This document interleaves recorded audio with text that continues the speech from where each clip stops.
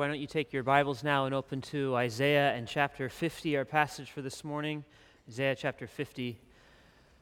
As you're turning in your Bibles, let me remind you that we do have evening service again. We have a number of more evening services before we take a break for the summer. So tonight, 5:15, the children's choir will be singing. Pastor Tom Joyce will be preaching on Revelation in chapter 4.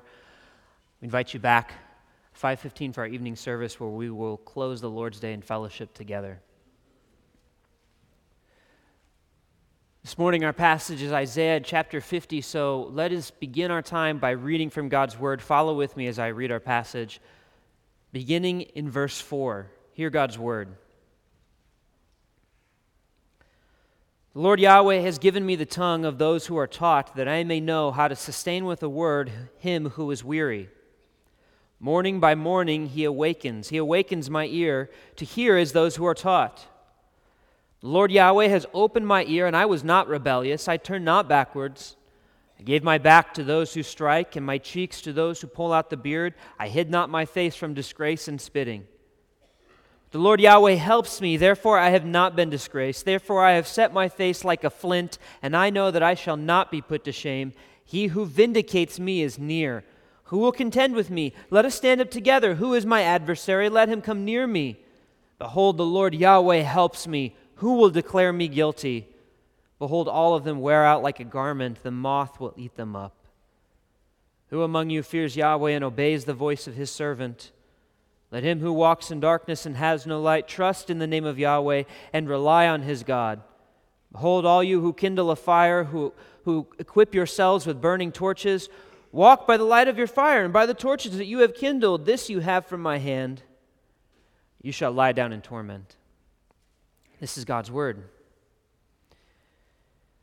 Well, in the month of May, we've been walking through a series of prophetic passages in the book of Isaiah. These are poetic songs that display for us a mysterious servant figure that the New Testament authors repeatedly identify as the Lord Jesus. In the last two Sundays, we've walked through Isaiah 42 and 49. And next Sunday evening, we will look together at Isaiah 53. Isaiah 53 is perhaps the most famous Old Testament text among Christians, and some of the texts that we've looked at in the last 2 weeks, in very famous lines, repeated and quoted frequently in the New Testament. But tucked between these towering Old Testament passages is Isaiah 50. A less known but profound passage that displays for us the Lord Jesus. And in particular, this song begins to bring this servant and his work of suffering to the fore. So appropriately, as we will take of the Lord's table together this morning, let's look together Isaiah chapter 50 and behold a servant who suffers on our behalf, ultimately for our vindication. As we walk through this passage, what we'll see is the prophet Isaiah gives us the three main realities about this servant that he would like to set before our eyes. We'll see this morning that the Lord Jesus is an instructed servant, an obedient servant, and ultimately a vindicated servant who's been given for us. Let's walk through this passage together and behold our servant. It begins in verse 4, where we find that this servant is an instructed servant. Notice down in your Bibles, look at verse 4 with me. That text reads, "The Lord God has given me the tongue of those who are taught, that I may know how to sustain with a word him who is weary. Morning by morning he awakens my ear to hear as those who are taught." You notice that there is a mission that is given to this servant. The mission is to sustain him who is weary. And that ought to ring a bell. It sounds very similar to the mission that we have seen in the previous servant songs. Isaiah 42 and verse 3 said that the servant would accomplish God's justice in the world, restore what is wrong in the world and bring a kingdom of perfect righteousness and justice, and that he would do it on behalf of those who are hopeless and weary. Isaiah 42 verse 3 says, "A bruised reed he will not break, and a faintly smoking wick he will not quench." He will execute God's justice on behalf of the hopeless and suffering. That same servant is on display in this text, accomplishing that same mission, but what this text highlights is that in the midst of accomplishing God's mission in the world, he maintains a perfect relationship with God. I want to look at verse 4 with you, and I want you to notice that what's really highlighted in this verse is the perfect union that this servant experiences with the Father. In particular, I'd like you to note that this text tells us that the servant enjoys perfect union in his will and his work with God. Notice what is emphasized in verse 4 is at the beginning and end, it's repeated. Verse 4, look it down again. It says, "The Lord God has given me the tongue of those who are taught." And at the end of the verse, "I hear as those who are taught." So the emphasis there is that there's some instruction that is going on. What does that mean? This word taught it's a simple word for taught, but the particular context that Isaiah employs it in throughout the book tells us that he's specifically talking about the content of God's will, being instructed and having knowledge and having your will joined to God's will. So Isaiah 8 and chapter 8 and verse 16 speaks of God's servants who are instructed so that they know God's will through the Torah, through God's instruction, through the Scripture. But this individual servant is said in a blanket statement way to be taught by God. That is, this servant has knowledge of God's will in perfection. His will is perfectly united to God's will. Moreover, not only is his will perfectly united to God's will, but his work is perfectly united to God's work. Notice what his work is in this text. We said it a moment ago. It's to sustain with the word him who is weary.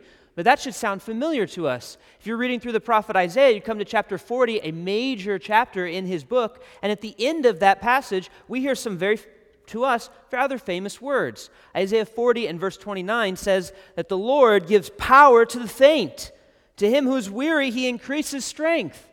Even youths shall faint and be weary, and young men shall fall exhausted. But they who wait for the Lord renew their strength. They shall mount up with wings like eagles. They shall run and not be weary. They shall walk and not be faint. The Lord does this work of sovereignly saving and sustaining his people, and now the servant is said to do it. The servant is doing the Lord's work. He's perfectly united to the Lord in his work. So what you see in this text is a unique individual, perfectly united to God in his will and his work. And then in the New Testament, the Lord Jesus, who the New Testament authors identify as the servant, describes himself in exactly these terms: united to God in his will and his work. For example, in John in chapter 5, a very important text in which Jesus is engaging in a dialogue with disciples and skeptics alike, he says that, "I say to you, the Son can do nothing of his own accord, but only what he sees the Father doing. For whatever the Father does, the Son does likewise." Jesus is perfectly united to God in his work. And later in that conversation, he says, "I can do nothing of my own, but as I hear, I judge, and my judgment is just, because I seek not my own will, but the will of him who sent me." Jesus is perfectly united to the Father in his will, perfectly united to God in his will and in his work. And the Jews who are hearing this dialogue rightly understand that Jesus is making himself out to be equal to God. But that's the way this servant is described before us as well. A unique servant, perfectly united to God in his will and his work. But I also want you to see in this text that the prophet Isaiah is not merely interested in giving us some ontological propositions for us to consider. He's not just talking about the nature and the essence of Jesus, as incredible and stunning as it is. He also wants us to grapple with the practical ramification of that reality. Notice at the end of verse 4, the servant says, "Morning by morning he awakens my ear to hear as those who are taught." You see what's happening there is that as the servant who has forever been united to the Father in his will and his work, sent into the world to accomplish a work, to accomplish a mission, is maintaining this perfect union with God. Morning by morning, he awakens my ear to hear as those who are taught. In other words, as the Lord Jesus in the New Testament comes into the world, the Son of God, the eternal God, becomes incarnate, takes on human nature, and becomes truly man, he maintains his perfect union with God. And you ask the question, how does he do it? Practically, as a now human, does he maintain relationship and union with God? He He awakens my ear to hear as those who are taught. What we see again and again as we read through the life of Jesus in the Gospels is that practically he maintains that union with God through Scripture and prayer. So for example, right from the beginning of Mark's portrayal of Jesus, Mark chapter 1 and verse 35 portrays Jesus after having healed many people over the course of a long night. Mark says that very early in the morning, Jesus rose, went out to a desolate place, and prayed. And as you walk through the rest of Jesus' life, at every turn, he is sustained by and meditating on and empowered by Scripture. When he is tempted in Matthew in chapter 4, he responds with Scripture. When he teaches and instructs, he does it on the basis of Scripture. When he prays to the Father, in John chapter 17, we're given a glimpse into that divine dialogue between Father and Son, and he prays on the basis of Scripture. I want this to be accomplished that the Scripture may be fulfilled. And in his hour of greatest trial on the cross, what comes out is Psalm 22. He's pouring forth Scripture. Prayer and Scripture in his incarnation become the means by which he maintains union and communion with his Father that he's enjoyed forever. Forever he's enjoyed union with the Father, united in work, united in will, because they are one. I and the Father are one. But as he takes on humanity, he applies practical means to maintain it. You know what is set before us in this verse is an encouragement to take hold of the same means. As our Savior, who eternally enjoyed union with the Father, became a human and took hold of these means, he supplies us with the example for how we too might enjoy something of union with God. In other words, according to Scripture, prayer and Bible study are not mere pedantry that Christians do just to check a box. Rather, they are the divinely appointed means God has given us to enjoy something of the union, relationship, and joy that Jesus experienced in his relationship with the Father. What is set before us in this text is an instructed servant from whom we might learn. But this text, this song, this poem doesn't stop with just setting before us an instructed servant. It also wants to tell us of his obedience. That's the second thing we see in this poem. We see an obedient servant, and that begins in verse 5. Verse 5 really turns a corner and begins to tell us about the suffering that he would endure in the course of his mission. So look at verse 5 with me. Verse 5 reads, "The Lord God has opened my ear, and I was not rebellious. I turned not backwards." What you find in this verse is the negative part of the servant's obedience to the Lord's will. It says that he did not rebel. I was not rebellious. That places this servant in a category unto himself. There's no other servant of whom this could be said. Run through your mind, according to the Bible, who are the servants of the Lord? And the first who would come to my mind would be the people Israel, the nation Israel, called to be the Lord's servant, and yet from the beginning of their history, they rebel. And there are individuals who God rises to prominence to fulfill a particular office and function who are called his servants. Abraham is God's servant, and yet Isaiah 43:17 says, your first father sinned. Abraham rebelled. Moses holds perhaps greatest prominence in the Old Testament as an individual, and yet Numbers chapter 25 said he rebelled and so was barred from entering the promised land. David is a particular servant of the Lord, a man even after God's own heart, and yet do we even need to go into detail about his lying, murderous adultery? Every servant has rebelled, but one.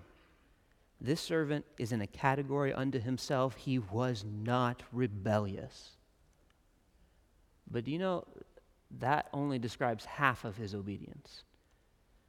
Verse 5 says that he was not rebellious, but verse 6 gives us the other side of the coin. Not only was he not rebellious, but positively he was active in his obedience. Look at verse 6. Notice the active language in this verse. Verse 6 reads, I gave my back to those who strike, and my cheeks to those who pull out the beard. I hid not my face from disgrace and spitting. You see that active language? I actively gave my back. I actively chose to engage in and endure suffering. So what's happening here is a major difference between merely passively just not rebelling and actively obeying. There is a big difference between those two things. You learn this very quickly when you become a parent. One of my children, who will remain nameless for the moment, has decided that there are only 3 foods worthy of her little tummy: strawberries, milk, and of course ice cream. And it will shock some of you to find out the Francises eat more than those 3 foods. So sometimes at dinner, food will be placed before her, and she knows the family rules. You will obey and you will eat your food. And so she doesn't rebel. She doesn't protest. There's no back talk. She picks up her spoon, and she kind of piddles about, trying to scoop up. Oop, missed it again. Finally, she gets it on the spoon and slowly moves it to her mouth, where it remains for 15 minutes and eventually is chewed and swallowed. Is that obedience? I mean, it's not active rebellion, but it's not active obedience either, is it? And of course, we grow out of this kind of childish manifestation of this reality, but we don't entirely grow out of this in our relationship with the Lord, do we? There are times in which we do not actively protest, "No, God, I will not do that." That verse, I will not obey that. And yet we may not actively rebel against it, but neither do we actively obey it. You see, this servant didn't just not rebel, he did obey perfectly, actively, all the time. He always did the will of God. He delighted to do the will of God. His will was one with the Father, and so he always did it. Jesus says in John in chapter 4, "I have food you know not of. My food is to do the will of him who sent me, even if it entails suffering." Because his will is one with God, he would obey him to complete everything the Father desired, even giving his back to those who strike and his cheeks to those who pull out the beard. In fact, Jesus even goes farther. In John in chapter 10 and verse 18, he says, "I lay down my life. I lay down my life that I may take it up again. No one takes it from me, but I lay it down of my own accord. I have authority to lay it down, and I have authority to take it up again. This command I received from my Father." Jesus chose to die for his people. He chose to obey the will of God to redeem a people for his glory, enduring the suffering that would entail. He chose to do it. He wanted to redeem his people, even at the cost of his life. You know, as I contemplate this verse, I'm reminded of the gospel writer Luke, the conversation that he records between Jesus and his disciples at the Last Supper. He records a particular detail that the other writers don't include. Luke records Jesus saying to his disciples, "I have earnestly desired to share this meal with you before I suffer for you." He wanted to save his people. In fact, the language that Luke records Jesus using, "I earnestly desired," is powerful, powerful language. Epithumia, epithumesa. It's this redundant expression. It's almost like you could translate it. It's the powerful word for desire that typically we translate lust. We don't want to render it as lust in Luke 22 because we don't want to say Jesus was lusting. So we render it earnestly desired. But you could translate it, "I've lusted with lust to share this meal with you before I suffer for you." That is, Jesus is expressing urgent, powerful, deep longing to fulfill his Father's will and redeem his people, even if it meant suffering. He's not a reluctant Savior. He longs to redeem his people for his Father's glory. That's the servant that's displayed for us in this text. An obedient, suffering, saving servant. But Isaiah does not stop there. He's depicted for us an instructed servant in relationship with God, an obedient servant suffering for his people, but he ends with a victorious and vindicated servant. That's the third thing we see in this text, a vindicated servant. Notice with me in verse 7, and let's just read through this text, and what we see is that there's a change in the focus from the servant's action to God's action. Look at verse 7. The Lord God helps me, therefore I have not been disgraced. Therefore I've set my face like a flint, and I know that I shall not be put to shame. He who vindicates me is near. Who will contend with me? Let us stand up together. Who's my adversary? Let him come near me. Behold, the Lord God helps me. Who will declare me guilty? Behold, all of them will wear out like a garment, and moth will eat them up. You see the repetition at the beginning and end of this refrain. The Lord helps me. And in verse 9, the Lord helps me. We're focusing now on the Lord's action. The Father and Son are one in their divine activity, but they play distinct roles. The Son suffering and the Father vindicating the Son through his suffering. But before we move on from this text, I want to point out a little bit of a tension that ought to be in your mind as you read this. So we read verse 6 a moment ago. In verse 6, if you notice the end of that verse, the servant says, I hid not my face from disgrace. He experienced disgrace. But then verse 7 seems to reverse that. But the Lord God helps me, verse 7, therefore I have not been disgraced. I have been disgraced, I have not been disgraced. Well, which is it? I think it's helpful to remember what the Bible is even talking about when it uses a word like disgrace or shame is the way that may be translated in your English version. Typically in American setting, American social setting, we think of shame as kind of a horizontal thing. Shame is that alienation from your horizontal community when you do something that community considers to be shameful, bad, wrong. You begin to experience this when you're a kid and you do something that your friends look down on. It's not cool. And you feel alienation from your friends, and it happens all the way through your life. When you do something that your community does not accept, you feel shamed, isolated, alienated from them. And the Bible sometimes uses the word shame to speak of this kind of social isolation. But sometimes it uses the word shame not to speak of this horizontal alienation, but a vertical alienation. Sometimes it speaks of shame from God's perspective. God, because he is holy and righteous by his very nature, looks upon anything that is wrong or evil and hates it. There is a shame in a vertical sense in which we do something that is evil or wrong in God's eyes because it violates his nature and law, and that alienates us from God.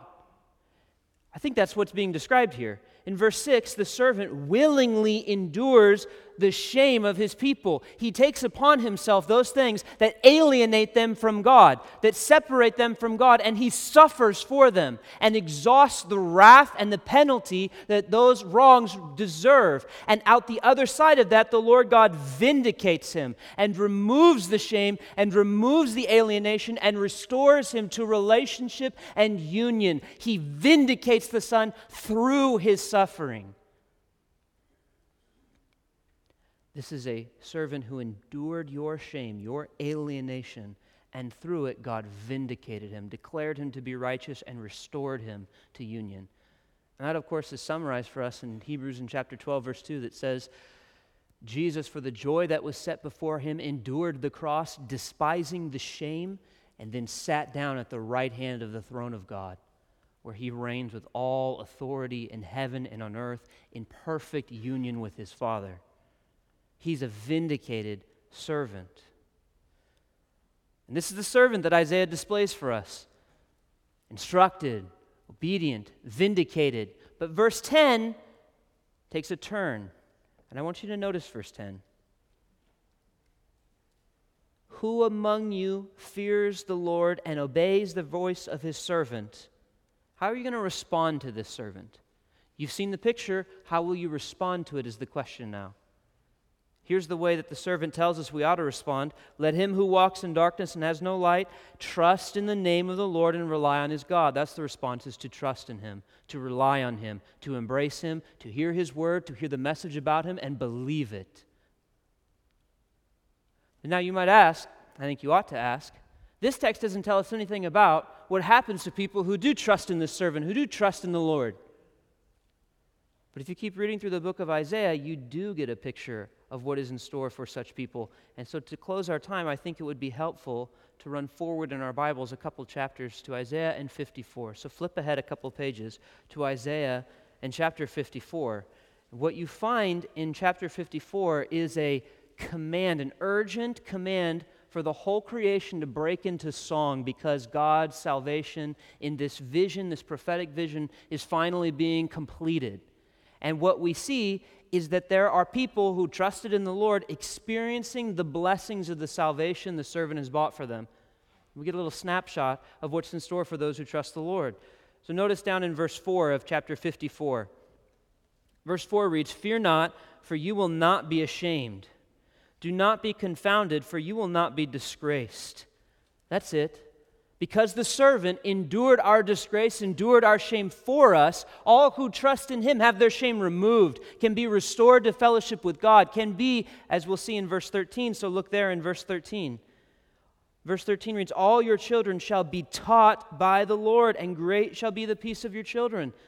In chapter 50, there was a singular individual who was instructed by the Lord, who knew the Lord's will, who was one with the Lord, who had perfect relationship and union with him. But now this says, all those who trust in him will share in that union, will know God's will be brought into relationship with him. And the vision concludes, verse 17. Look down at your Bibles, verse 17. "No weapon that is fashioned against you shall succeed. You shall refute every tongue that rises against you in judgment. This is the heritage of the servants of the Lord. Their vindication from me, declares the Lord."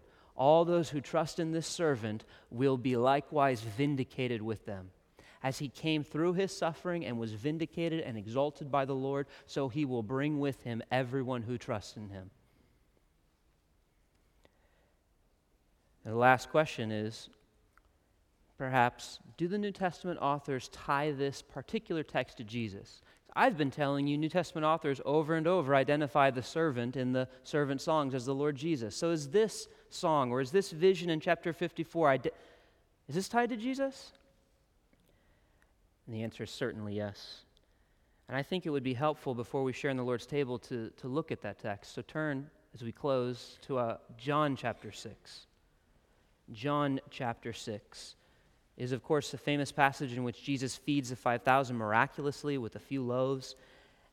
And after that miracle, a crowd of people begin to follow Jesus, asking for more bread, and Jesus tells them, "You're seeking the wrong bread. I am the bread of life. I've come down from heaven, and everyone who believes in me will have eternal life, and I'll raise him up on the last day."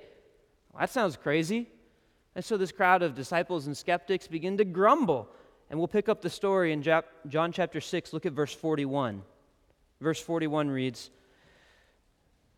"So the Jews grumbled about him because he said, 'I am the bread that came down from heaven.' They said, 'Is not this Jesus, the son of Joseph, whose father and mother we know? How does he now say, 'I've come down from heaven'?" Jesus answered them, "Do not grumble among yourselves, for no one can come to me unless the Father who sent me draws him, and I will raise him up on the last day." Now listen to this, verse 45. "It is written in the prophets, and they will all be taught by God." That's Isaiah 54:13 that we just read. They will all have union and relationship with God. And how will that happen? Verse 45, "They will all be taught by God. Everyone who has heard and learned from the Father comes to me." That's how. That salvation, a union with God himself, comes when you come to Jesus. When you come to Jesus, you begin to experience union with God that will culminate when Isaiah 54 is completed in our future. When you come to Jesus, your disgrace, your shame, your alienation from God is removed. Union with him is restored. And we enjoy a foretaste of what's coming. That's what we're here to celebrate this morning in the Lord's table. Let's go before him in prayer. Father, we are in awe of the reality that this servant, who we know as the Lord Jesus, is exalted, has forever been exalted in a way we cannot fathom, perfectly united to you in will and work, and yet he emptied himself, taking on the form of a slave, even to the point of suffering and death on our behalf. Lord, we're in awe of Christ. And we ask now as we share in the Lord's table that you would open the eyes of our hearts afresh to behold him anew, to love him and treasure him. Lord, restore our faith, renew us, invigorate us to love him and to follow him. In Jesus' name we pray. Amen. You have been listening to Emmanuel. You can find more resources like this at ibcva.com. Here is a parting word from Pastor Jesse. If you have any questions about what you heard today, or if you want to learn more about what it means to follow Christ, please visit our church website, ibcva.com. If you're not a member of a local church and you live in the Washington, D.C. area, we'd love to have you worship with us here at Emmanuel.